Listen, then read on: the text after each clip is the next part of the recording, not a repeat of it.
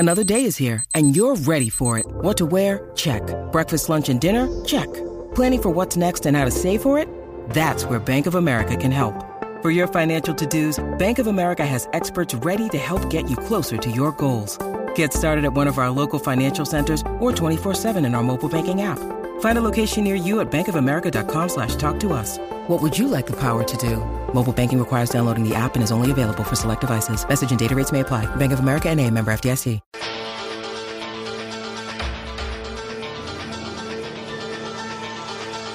World class. Jim Crockett Promotions. Big time wrestling. Mid-South. $2 Late Fee presents Territory Marks with Paul London and Zach Schaefer. The show that celebrates matches from the glory days of professional wrestling. From one man who lives it and another man who loves it.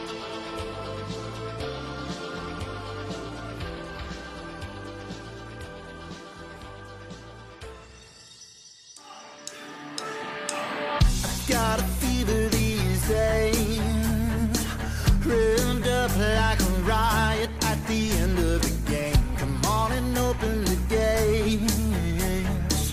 I'm hanging on to this feeling till they drive me away. I wanna live that way forever. I wanna live that way forever. I wanna live that way forever. I wanna live that way forever.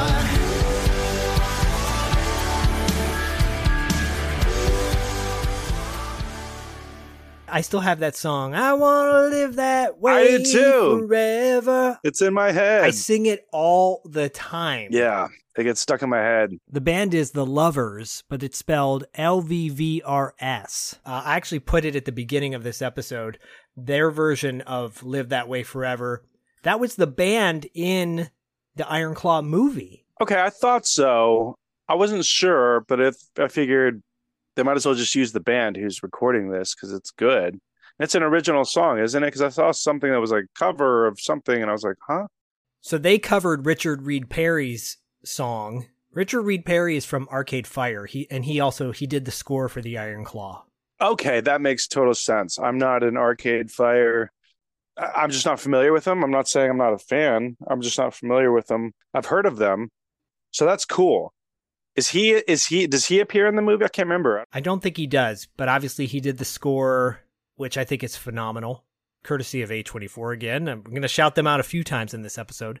They provided us with the soundtrack to use to promote our interview with Sean Durkin. So you'll hear clips from the score from the Iron Claw. Before I go any further, you're probably wondering, wait, what are Paul and Zach doing on the $2 late fee feed, Territory Marks feed, again in January? Well, this is a bonus episode.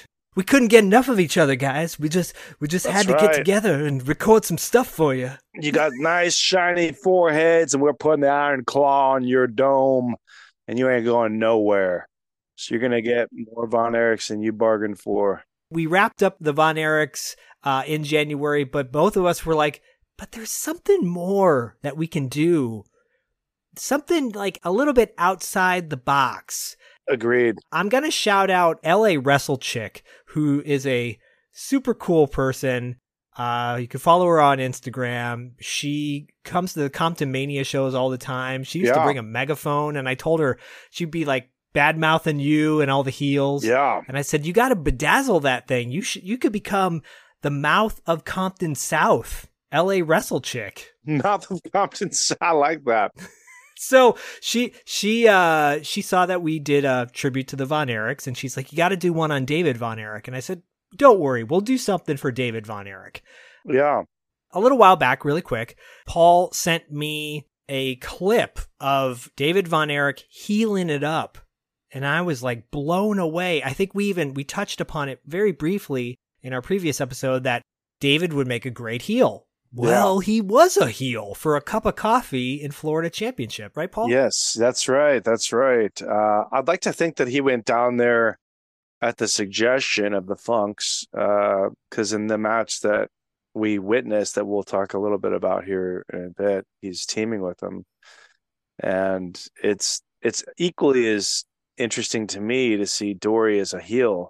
Yeah. Because having known him so well, he's one of the most soft-spoken, gentle, polite, just Texas manners through and through, and he's just a really kind soul. So it's funny to see him as a heel, a little bit of a chicken shit heel, but those are the best kind, in my opinion. But David must have been, I mean, when he started heel, that must have been pretty early at his start of his career. Yeah, so really quickly, our focus is going to be on David Von Erich in this episode, but we got some fun other Von Erich stuff at the end. Oh, yeah. The rest of the gang. Yeah, David started his career in 1977, and in 77, he wrestled a 30-minute draw match with Harley Race. Wow. Shows you how kind of early he was being groomed for what he, later became in his career.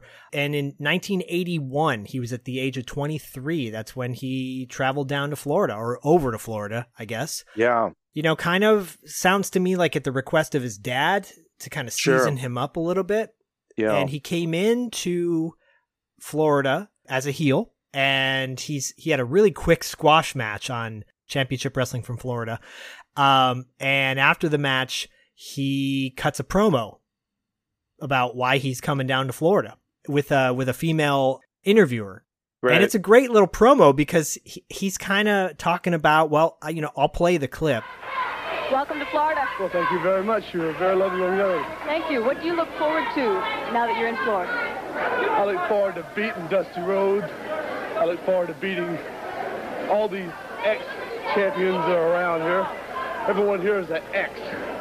The Von Erichs, as you may well know, are the greatest wrestling family in the world.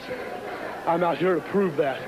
I'll win a match any way, anytime, any way, shape, or form. I don't care. I will come out on top. One thing, a lot of beautiful ladies here in Florida, but I didn't see no menace with a dog.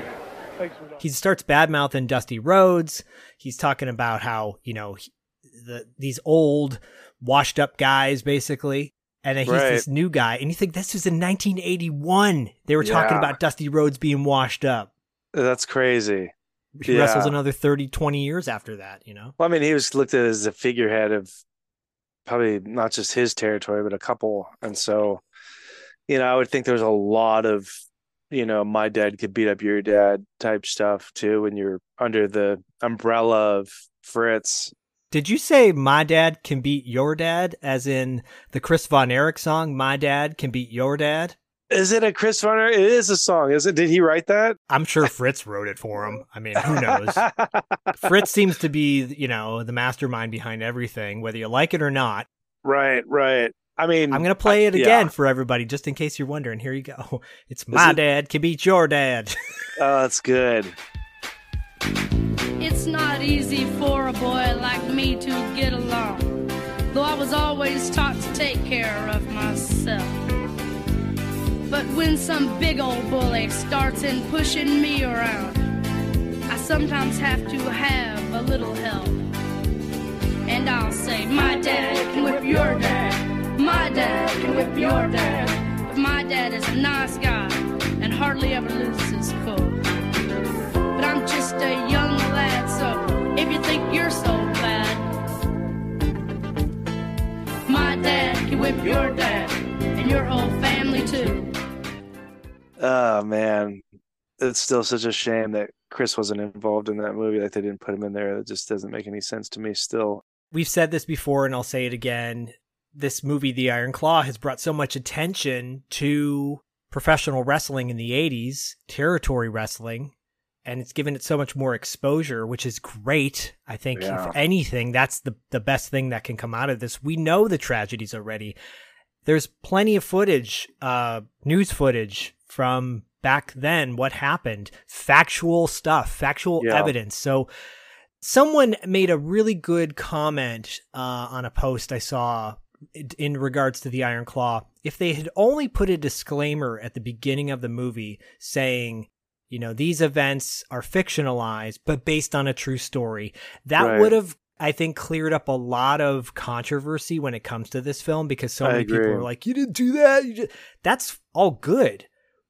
Texas Chainsaw Massacre is based on actual events, but it didn't go down that way. Real. You know that TV show Fargo, the Yeah. TV series Fargo? Yeah. They open it up saying this is a true story. Do they really altered for protection or whatever, to protect or whatever? No, they say everything that happened is based on fact or something like that. And then I looked into it. I'm like, this new season is wild, by the way, with Juno Temple from Ted Lasso. Yeah. And then the guy from Mad Men, John Hamm, is in it as well, and he's so good. Yeah. Jennifer Jason Leigh as well. They open with this as a true story, right? So I'm looking into it. I'm like, this has got to be, what part of this is true? Some of this has to be fictionalized. No, all of it's fictionalized. And the creator or the showrunner is like, it's satire. We're just making a joke. And I'm like, yeah, Damn. That's messed up. Yeah, Can that's you false do that? advertising. it's false advertising. Majorly false advertising. Well, I mean, I've said it once before and I'll say it again. The Von Erich story should have been done in a series. I just think it's better fit for a series. But You think who it's too knows? late for that? You think it No. could happen? I think you and I could do it. I think you and I should do it. I mean, look at how many Supermans have been out there, and so what's to say we couldn't do our own take on the Von Erich tale, and especially if you treated it with like the seriousness of, say, like a Yellowstone or something like that. You know what I mean? That would Ooh, be, yeah, you're hitting a nail on the head right there. I mean, that would be a solid series, and you could really let the characters breathe. You could really let the situations breathe. You could pay the rightful respects to all the brothers, not just Right. Jack Jr., who's featured briefly, but Chris, as well, mainly, just because of his omission. But And not just have a hybrid. right, yeah, really just let them all breathe. I mean, a whole episode could lead up to that moment that Chris tackles Gino. It was just, I mean, there's so many things that you could do that it lends itself to a series better than anything. So, or an episodic, I totally agree with you. And if that does ever happen, they have to show this period of David Von Erich's life when I he was agree. a heel in Florida. It was maybe a year he was down in Florida from 81 to 82. At one point, he was managed by J.J. Dillon, and that's where he met Jimmy Garvin. J.J. Dillon, by the way, if you go, I'll put some of the clips in the show notes, but J.J. Dillon looks like Colonel Sanders. It's amazing. So and you look at J.J. from 1981, you're like, this guy is gold. Like he says two things, I think. He cuts the shortest promo with David, but you can tell it's like David is the wrestler, JJ is the manager, and he's so good at it. It's also where David met Jimmy Garvin. Obviously, it brought him into world class with that as well. Jimmy Garvin had a mustache in this at one point. It looks That's very so nuts. different. Yeah. That's pretty cool, to see that they met there and then would go on later and have their big feud. And obviously we covered the wild nature of their Valet for a Day stuff and Classic stuff. yeah, it's great. I mean, that's really the essence of a wrestler. Really, is you make connections and you meet people and you make friends and you don't make friends. I mean, that's kind of the beauty of territory traveling. Is it's I would never compare anything that I've done to a soldier or war or anything, but just with a lot of the physical and emotional kind of brutality that a lot of us go through in wrestling, it is one of those things where you might see somebody and you hadn't seen them for years. You're like, oh my God, like you're still in it. It's like you're still alive. Like they didn't get you yet, and so that's pretty neat to know that they met in Florida and then would later on, just continue that friendship as they built it. Because you would think, now watching back the Valet for a Day promo and stuff like that, it's they had to have been getting such a laugh out of that. But yeah. But it only really works because they were, if they like really hated each other, there would be so much headbutting and friction that it just seems like a lot of that wouldn't have even been able to get made, Right. But I think that's one of the things that's so wonderful about Jimmy Garvin and how underrated he is, just that, the best heels know how and when to make themselves look foolish, and they know that that's giving the people what they really want to get their comeuppance, and they're constantly mining ideas to find ways to make themselves look foolish and to get their comeuppance as it is. But yeah. But isn't that the trick of, like, if you're too cool as a heel, and I'll just for territory's sake, I'll reference Barry Windham when he joined the Horsemen. He was a badass heel, but it was a very fine line that he rode, because he would have maybe been a little too over if he was legit tough guy the whole time. He had to go a little wimpy. He had to go a little run off with Tully or whatever, so he didn't get cheesed out. A heel is an opportunist. That's really the most straightforward way of defining a heel. It's an opportunist. So you have various shades of heels. And that's one of the things that, bringing it back to David, that I thought was very interesting was when you see any of the Von Erichs doing heel stuff, which seemed to often be when they would leave their home territory, because there would usually be a hero, whether it be a Lawler, there would already be an established babyface of that territory. So then they would come in having all this fanfare, and they would, not that they would have to start over. People would either be aware of their reputation and be fans of theirs, or they would be brought in designed to be a heel. And I think that's kind of the case here, because I think any wrestler who really loves the craft of what they're doing is going to relish an opportunity to, at some point in their career, be a heel and a face. You really want to know both sides of it. It makes you a better worker. But oftentimes the heels were the veterans because they needed to lead the match. And it's hard to lead a match from underneath. So traditionally the heels were the veterans because they've been there, done that, and they're leading the young greenhorn through the match and seeing what they're made out of and testing them. But now it's really kind of flipped, where guys can't get over because they're reliant on video game wrestling, which doesn't make any sense. They don't sell anything. And no, but seriously. And so then they become heels because traditionally you think, well, not traditionally, but you think, oh, well, it's easier to get people to hate you than it is to get them to love you. Right. Which brings us to a lot of cheap heat. I'm going to run down your sports team. I'm going to run down your city. I'm going to run down your state. I'm going to run down all these things, your women. I mean, that's what David does in his promo. He talks about the beautiful women in Florida, but all the men who are, Yeah. And as pretty as those girls might be, they're nothing compared to the girls in Texas. I'll tell you that. Right. So, yeah. So there's already a built-in heel side to most any of us actually that are from Texas, to be honest with you, because all it takes is just a little bit of is braggadocio, right? I mean, just some, just hey, I'm from Texas. Like, where are you from? Maine? Like, what do you have to be proud of? Lobsters? Like, you know what I mean? Like, where are you from? Delaware? Where the hell is Delaware? West Virginia? Who gives a we're Texas. We're practically is our your own mom country. A mountain mama? She is. We kicked her out. She's now the Ozarks troll. No, but it's just Texas has such a rich history to it.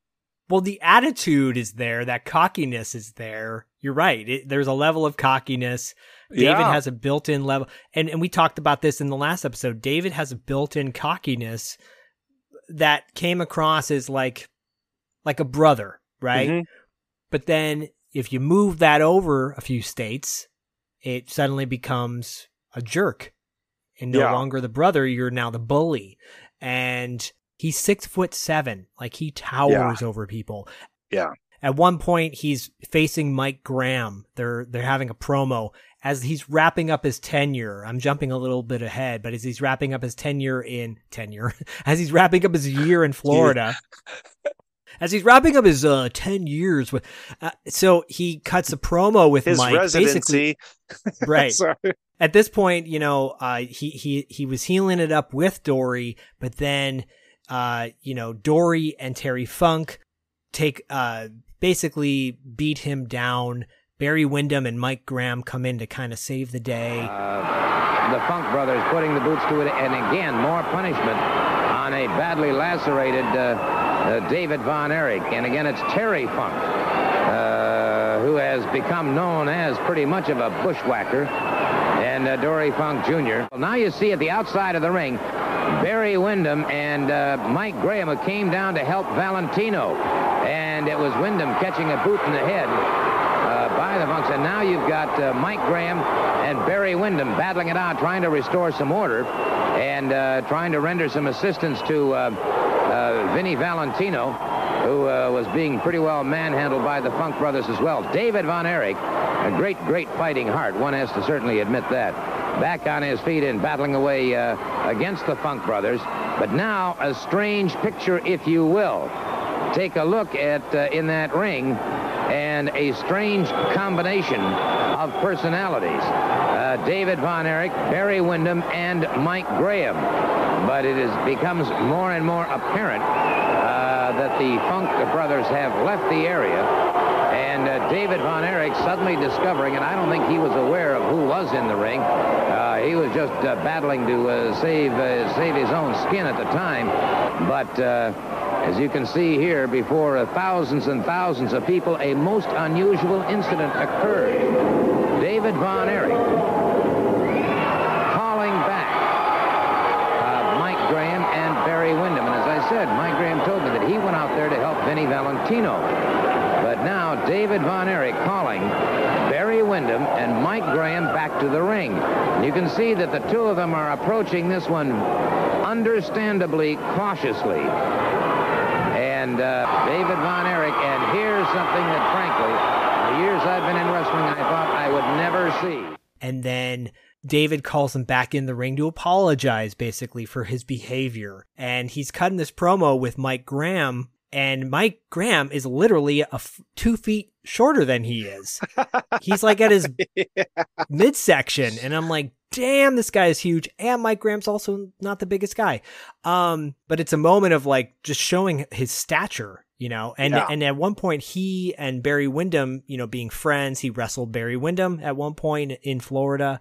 Like, that's two towering dudes right there. So he has like this, being a tall guy has heel-ish qualities built into it. You know, if you're not super lanky. I mean, everything's bigger in Texas, you know, and he's, right. You said, what, 23 years old here, or 22? He was 23, and then also he brought Kerry in for a minute. Kerry cuts a promo, a heelish promo. It's got some, it's work. good. Yeah, it's they're really playing on the arrogance, I think, of what they, because they all looked good physically. They're all athletes, and, you know, they're attractive. They have a cosmetic appeal to them that guys will either be behind them as baby faces, or they'll hate them because their girlfriends and wives are all about them. You know? Jealous, right? So, yeah, they're really jealous.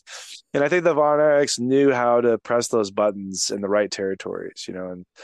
And but it's funny in that match that, you know, that I'm just thinking off the top of my head, where he's teaming with Dory. That's kind of the end of their run, by the way, because at the end of that, it kind of wraps up. Turns.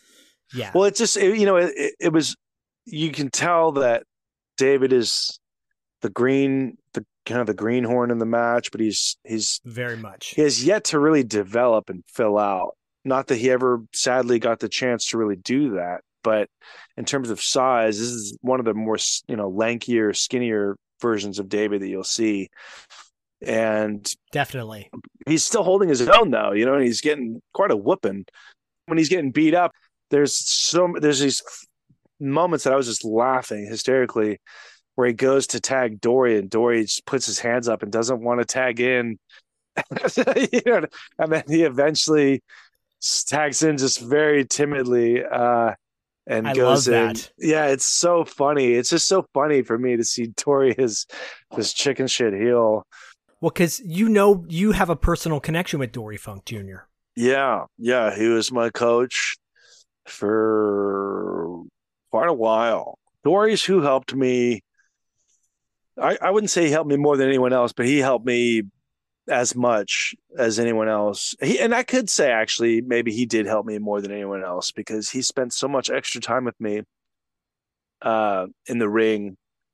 I mean, we're talking hours of just refining a lot of my work and my technique.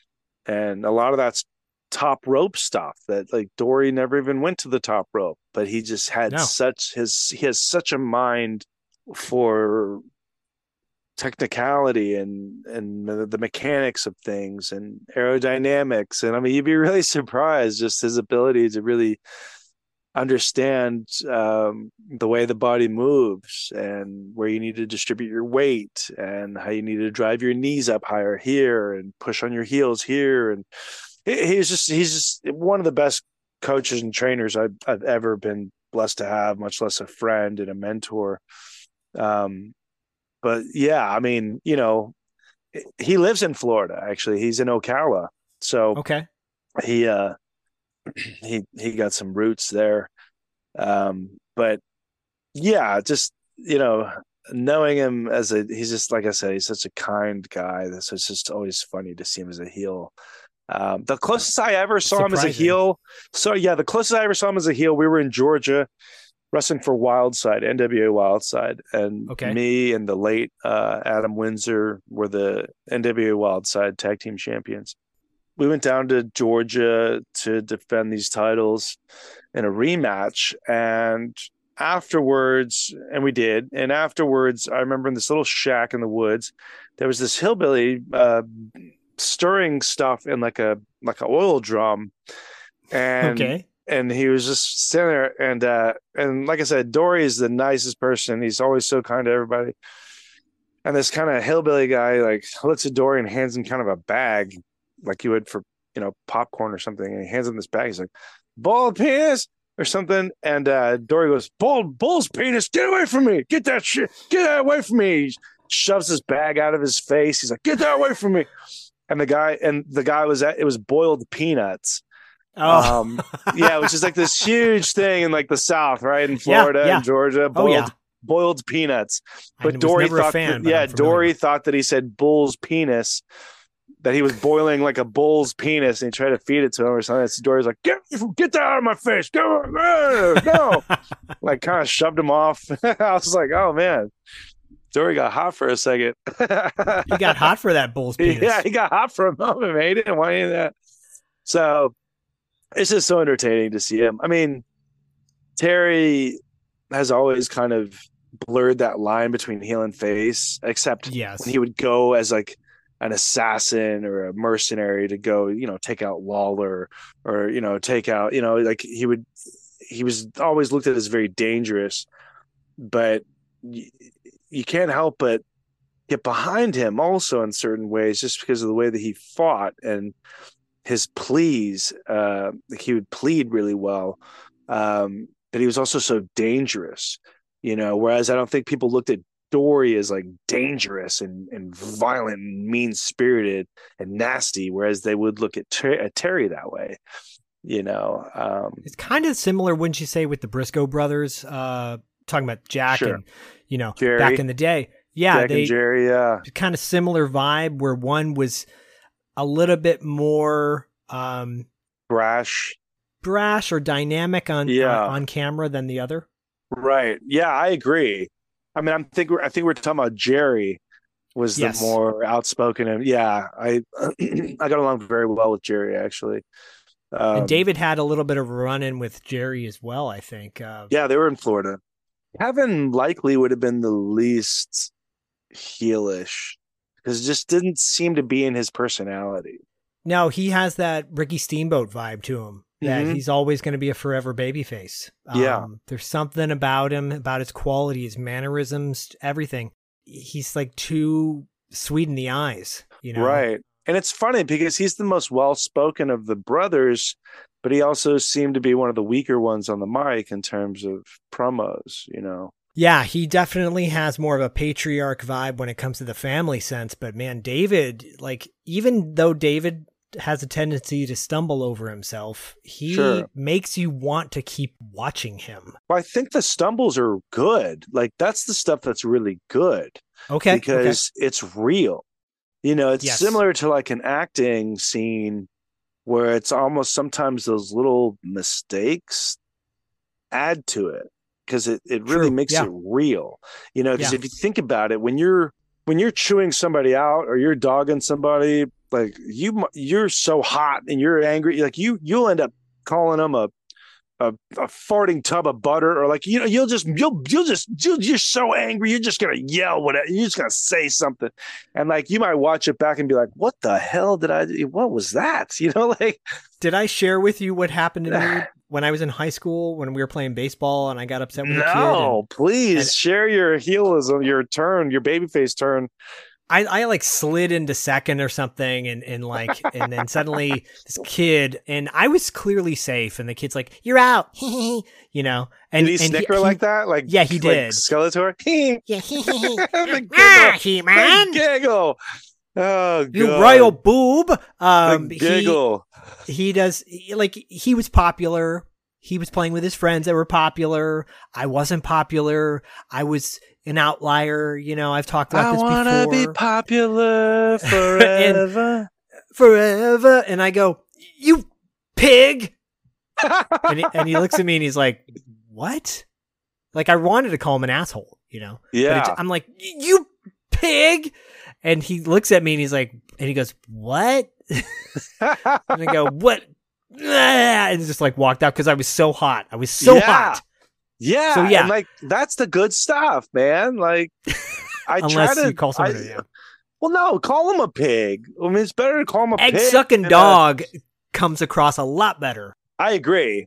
But, here's the thing. When it comes to wrestling and performing, the last thing you want to do, and this is why I think a lot of guys struggle sometimes with getting to a point where they allow themselves to get angry, is because a lot of these free-flowing mouths will end up saying something that'll get them canceled. Well, David at one point goes a little free-flowing and calls Bubba Douglas Uncle Tom in a promo that leads to him having a bull rope match with Dusty Rhodes. So it's a great promo. And of course, Bubba Douglas, known as the unofficial mayor of Lakeland, and let me tell you something, punk. Nobody challenges David Von Erich at all. Nobody brings a contract out. You're so ignorant, Uncle Tom, that you're gonna challenge me and your hometown on a contract. Listen, Bubba, you ain't got enough brains, son, so I'll sign any piece of paper you want, the rest of you, punk. Well, I got the contract. Just put your name on it. All right, that's what you mean. Right here is page 2 of the East House. Just put it down. Just put it here. All right here. There, punk. Now, anytime you got the guts, and in your hometown, I'm going to stomp all over your head, Uncle Tom. Well, Mr. Von Erich, I'd like to point out that Bubba Douglas's name does appear on this contract. That's right. He will be the referee for this. What? Yeah, he's going to be the referee. You have signed a contract. Wait a minute. He's going to be the referee? Yeah, you've signed a contract, and you'll read right here, as you are going to wrestle the American Dream, Dusty Rhodes. No, wait a minute. No, I didn't sign it. No, wait. Well, yeah, you did. And on top of that, paragraph A is that this will be in a Texas bull rope match. So what? A Texas bull rope match. No, wait a minute. Yeah, that's the way it is. So, doesn't you were in on this the whole time, Gordon. No, I have, I do. No, Bubba, no. That's yours, my friend. And, I'm terribly sorry. We've got a match. We've got a match in the ring right now. Let's move on to the ring if we can. He's cutting a promo on Bubba Douglas, who's a NWA referee and wrestler, and he thinks he's going to go into this match with Bubba Douglas. He signs his contract, and Gordon Soley's like, "You sign the contract, you put your name on the dotted line, and you have a match with Dusty Rhodes." And David's like, "What? I didn't agree to that." And he's like, "Well, it's too late. You signed your name, blah, blah, blah, blah, blah." That's a good Gordon Soley. Thank you. I appreciate that. He calls him, he's calling Bubba Douglas and Uncle Tom, getting ripped. And you're like, dude, kid, you better watch yourself. I mean, at the time, the times, those were acceptable terms, but like people would do something about it too afterwards. You'd be like, "You that boy called me?" Yeah. I don't. But Dusty was the common man that stood up for the everyman kind of deal. So. Oh, yeah. He was the Gumby of pro wrestling. The Gumby of pro wrestling. I just feel that in pro wrestling, it's already so silly. You're already wearing minimal clothing, spandex, blah, blah, blah, whatever. It just serves the business better to make up insults to call them that are ridiculous. So you're not sitting here on a show that's full of kids calling somebody a rock sucker or, a maggot or all these things that ultimately you also don't want to ever humiliate the fans, because then they might not come back. Right. If you humiliate the biggest or most rotund person in the audience to where the people around them are laughing at them, they're probably not going to buy another ticket unless you can orchestrate something to get their comeuppance where you look like a fool and they get their hurrah, and then they're like, oh my God, and you created a moment for them. Right. And then very likely you just sold another ticket. You know what I mean? So it's tricky, but I really like what the Von Erichs did, because it gave a glimpse into who they really were, I feel. And,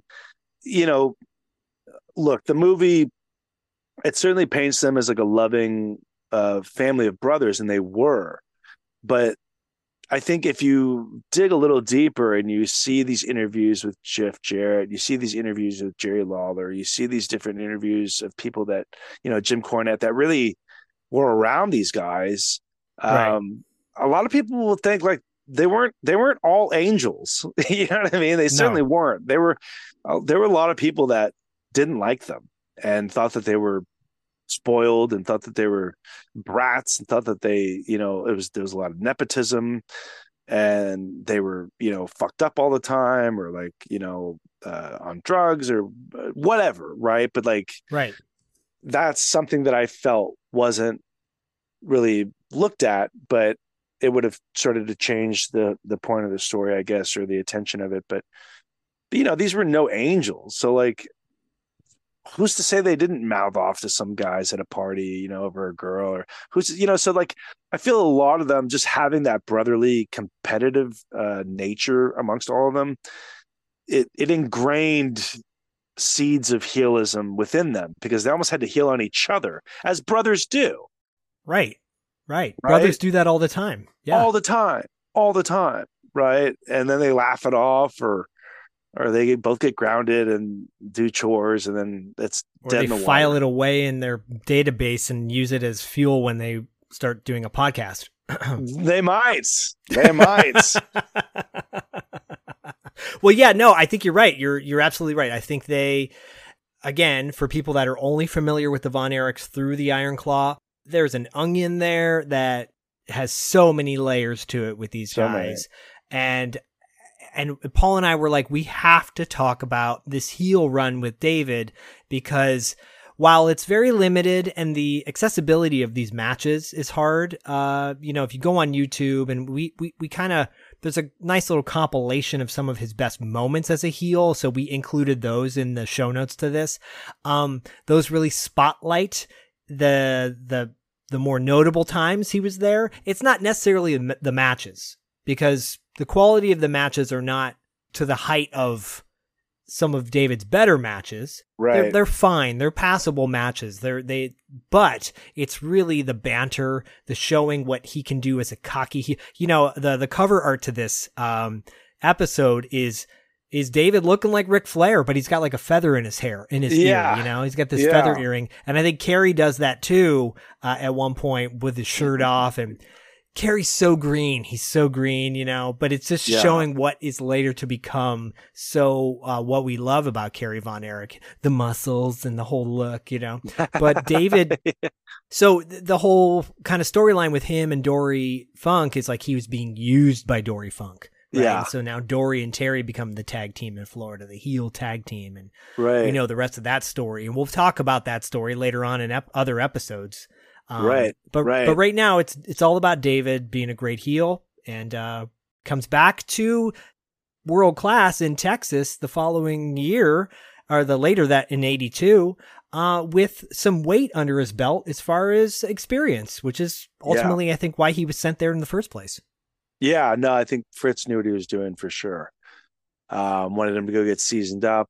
I'm not aware of a documented working relationship between the Funks and the Von Erichs in terms of behind the scenes, but I would feel ignorant to think that there wasn't one, especially with Dallas and Amarillo, being several hours apart. It just seems like, hey, you help us, we'll help you, you would think, you'd like to think. So yeah, it's great. I love, again, thank God for YouTube, but being able to find these things and these little glimpses into these parts of their personalities, I think is really it's extremely entertaining, and it's enlightening to see that they weren't always so cookie cutter, bay face. We'll mow your lawn, we'll walk the old lady across the street, because like that can get a little tiring at times too. You're just kind of like, okay, these nerds, you know what I mean? I want to see them get beat up. Well, I think I even said that when our first Von Erich match we covered earlier this year, earlier in the season of Territory Marks, when we did the 6-man tag against the Freebirds, and I, made a misstep calling David more of like a meathead kind of thing, which he's not in any way, but he has that quality more of like Kerry. That would be, definitely more Kerry now, but he had more of an attitude of like, this guy comes in and he's got all the tools there, and he's the star quarterback. He's the guy who can throw the Hail Mary, but he's also the guy who can throw the ball and then catch his own pass and run it in for a touchdown. He's that kind of attitude about him, and he does it in a way like, yeah, I know I can do that kind of thing. Only person I've ever seen do that was Kurt Hennig. Yeah, I know, that's why I threw that in there. Oh man, and here's the thing. Our show covers the territories, and we did talk about Kurt Hennig at one point on the show, and we'll continue to talk about it more and more. Yeah. All these things. Yeah. Let's talk a little bit about some of the fun vignettes these guys did outside of wrestling. The other Von Erich brothers, Mike, Kerry, and Kevin. Yeah. Well, first of all, Kevin and Kerry do a T-shirt commercial for, World Class was kind of on the forefront of putting out great merch. Yeah. And they really were. And great. They really were. And so there's a great fun commercial on YouTube where they're selling T-shirts with their cool images on them. It's Kevin and Kerry, and then there's a Mike shirt that says Rookie of the Year, and I'm like, oh man, I mean, it's really Fritz selling it, this idea of illusion. Yeah. But it's them bantering back and forth with each other. It's a really fun commercial. Hi, I'm Kerry Von Erich, and this is my brother Kevin. You can get a hot-looking Von Erich t-shirt like this. Each shirt has Kerry, Mike, or myself printed on the front. Or you can get one of these shirts that says Taken by Force from Kerry, Kevin, or Mike Von Erich. Call now and order my t-shirt. No, buy mine. No, buy mine.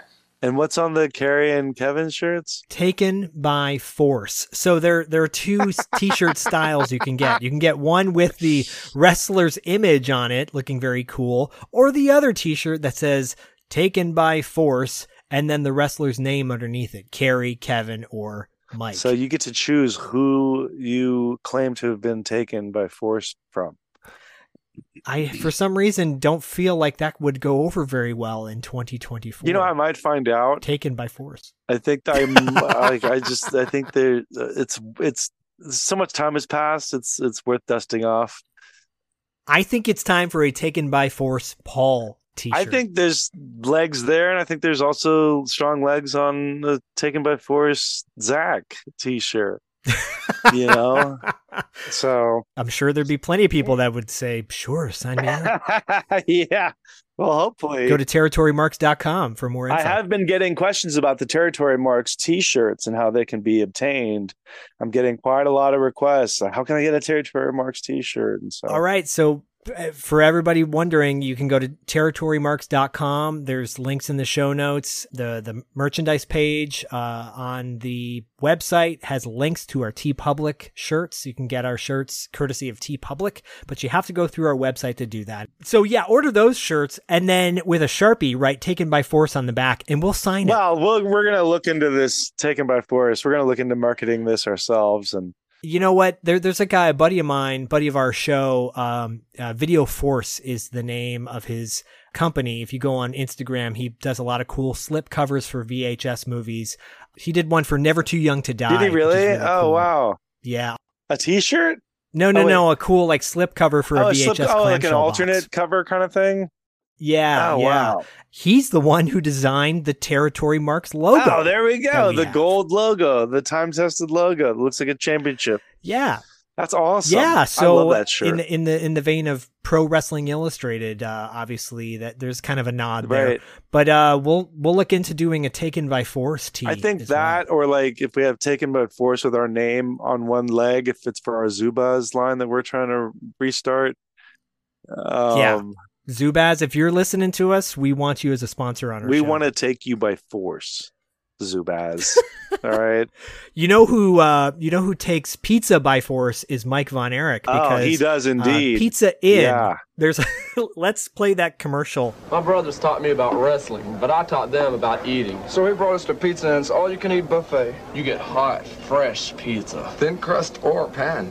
Plus, there's plenty of spaghetti, garlic toast, and a salad bar. All for a super low price. That's why I'm paying today. Kev, let me pay. I'll pay for this one. You two pay for the pizza to go. Pizza to go? I thought you were full. These are for Dad. Yeah, sure. For pizza out, it's Pizza Inn. Yeah. Pizza Inn is a local pizza place in Dallas. Is that right? I feel that I have heard of Pizza Inn. Pizza Inn could very well be a generic pizza that's in multiple towns, but it must have been a local Dallas favorite at the time. We didn't have Pizza Inn in Austin. Okay. We had Mr. Gaddy's, which is still there. So I can't say, but it just seems like, I feel like I've seen Pizza Inn out here. You know what I mean? Like, it just seems like one of those, I don't know. It's like a round table, it just seems like one of those kind of pizza parlor places that you'd go with the family and there might be some arcade games in the back and this and that. It's just a good pizza and pipes, shakies, just a good kind of sit vibe. Down. Yeah. Showbiz. Maybe without Showbiz maybe without the animatronics. With the Five Nights at Freddy animatronics. At Pizza please. Inn, you'd have the Von Erichs versus the animatronics. The Von Erichs versus the animatronics.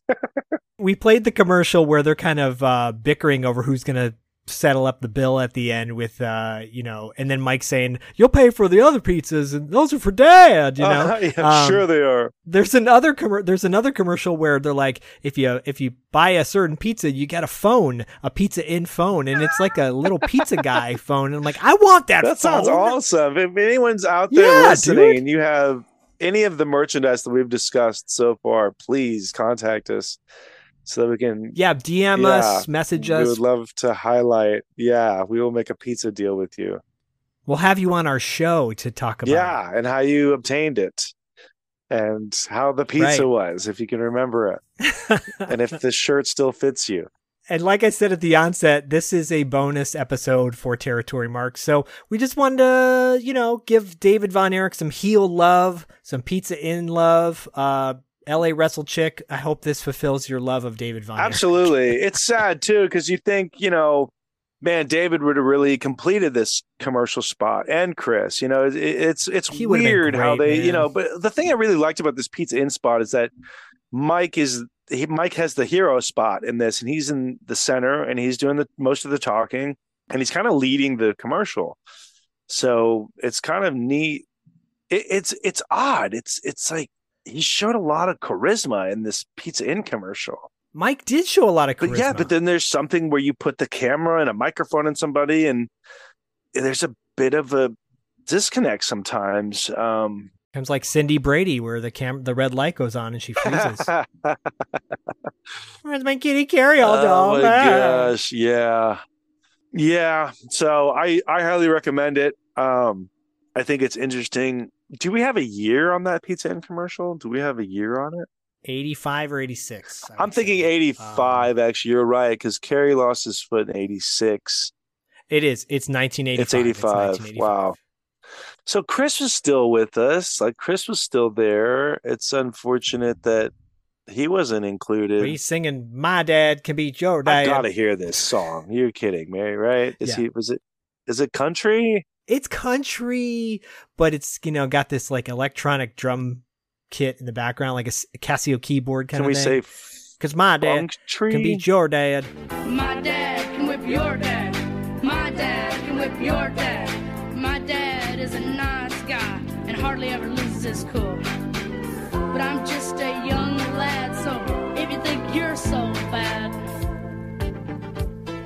my dad can whip your dad and all your family too. So it's really telling, actually. But my dad is a nice guy and hardly ever loses his cool. So Fritz had to have written this. Oh, I'm sure. He's like, you got to put in there that I'm a good guy and I don't lose my cool. I lose my cool sometimes, but hardly What'll be ever. really funny is if you just tell the truth about Harley Race and how he's just not a good man. He's gonna lose his cool. But make sure everyone knows that I'm a nice guy. We don't lose our cool here. We're Von Erichs. We don't lose our cool like that. Harley Race is Parents do that, or people do that in general, where they sell themselves a certain way. Not everybody, but people do that. They sell, I'm a good guy. But then, but I've done some bad things, but we don't talk about that stuff. Yeah. I couldn't see you doing that and being like, I'm a really good dad.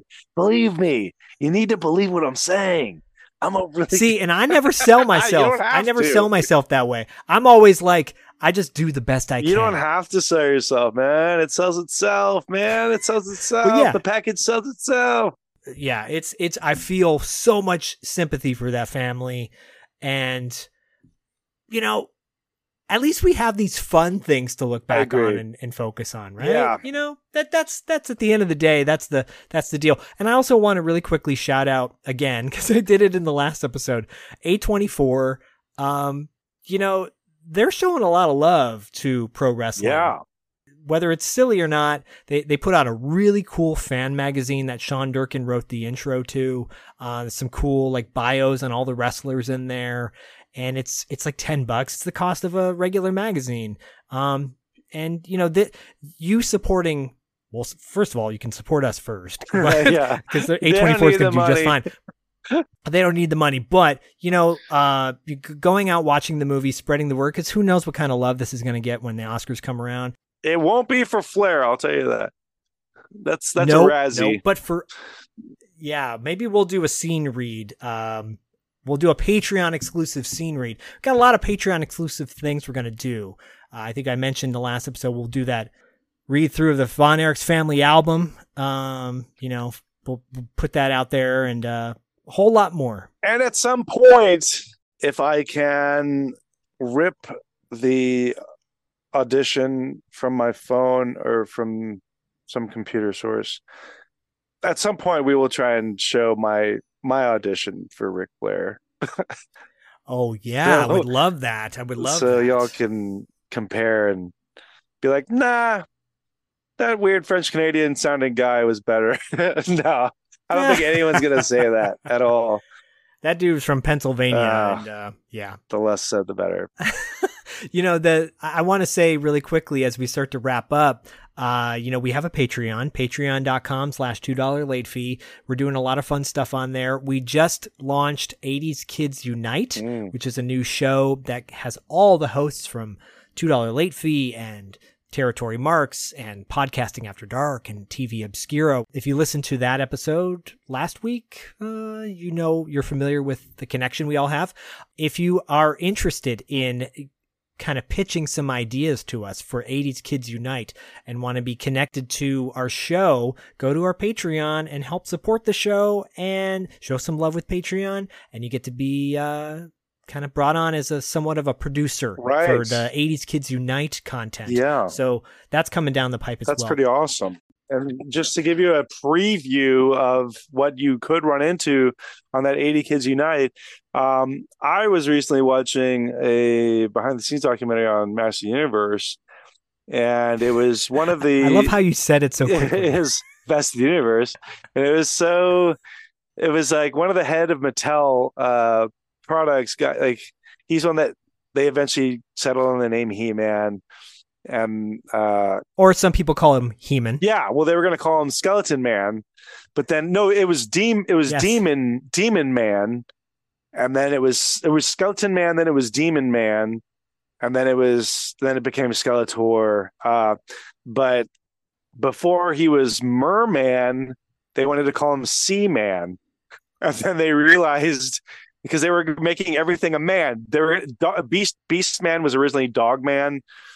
So they had everything was something man. Tila was originally Whoa Man.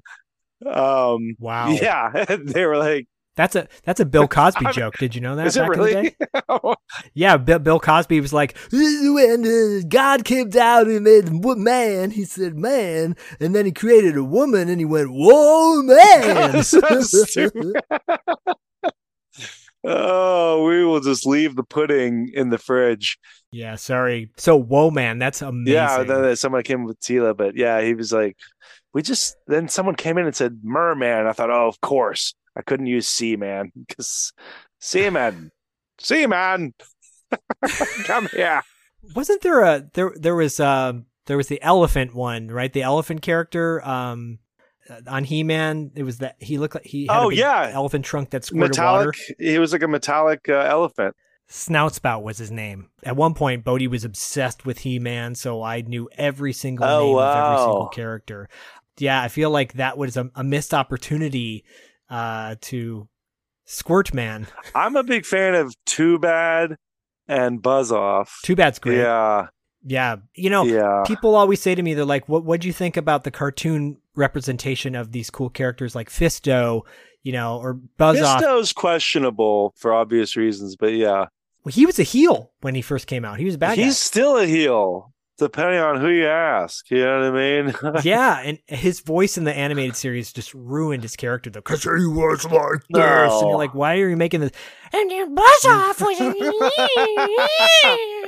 Buzz Off. Like, oh, come on. It's Stratos. I've got my powers back. Stratos and Elephant Man. Yeah, Elephant Man. That probably wouldn't work either. And Moss Man. Gigantor Man. So that's a taste of what you will gather with 80s Kids Unite. Yeah, we're going to talk about what was a flip and what was a flop, I guess. What holds up, still holds up, what doesn't hold up. 80s Kids Unite with the Night Boys. Oh, the Night coming Boys. At you. We're keeping in the 80s. Night Boys. We might delve into the 90s, but we stick with the 80s because we're Night Boys. We play with our 80s night toys. Thank you all for hanging out. Thank you for staying with us. Thank you for visiting the territories with us. And stay tuned because we got plenty of neat stuff on the way. And we're going to just keep mining through the territories and bringing you the best that we can find and the stuff that really resonates with us and stuff that we feel that you really owe it to yourselves to watch as a pro wrestling fan. So you ain't seen nothing yet. Ooh, I like it. We're going to live that way forever. We're going to be the Night Boys forever.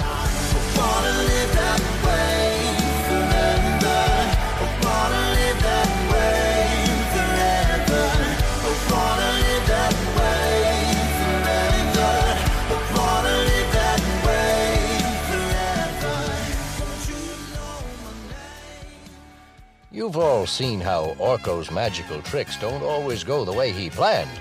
Sometimes they backfire on him. The same thing is true of practical jokes. Sometimes they don't go the way you planned, and you or someone else can get hurt. So be sure and think twice before playing a joke or a trick on anybody. Might not go the way you planned, and someone could wind up losing a finger or an arm or maybe even an eye. And no joke is worth that, is it? See you again soon.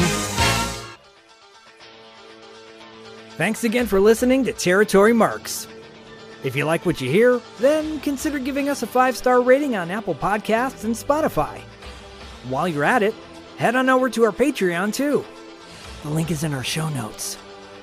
And if you want more 80s nostalgia, go check out my tag partner Zach and our Terry Bam Bam of Ballyhoo, Dustin, over at $2latefee.com, where the faces always win, even in the territories.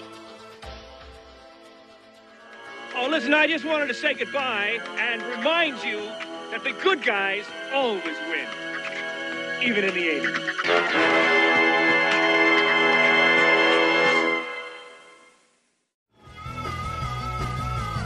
You're listening to the Geekscape Network.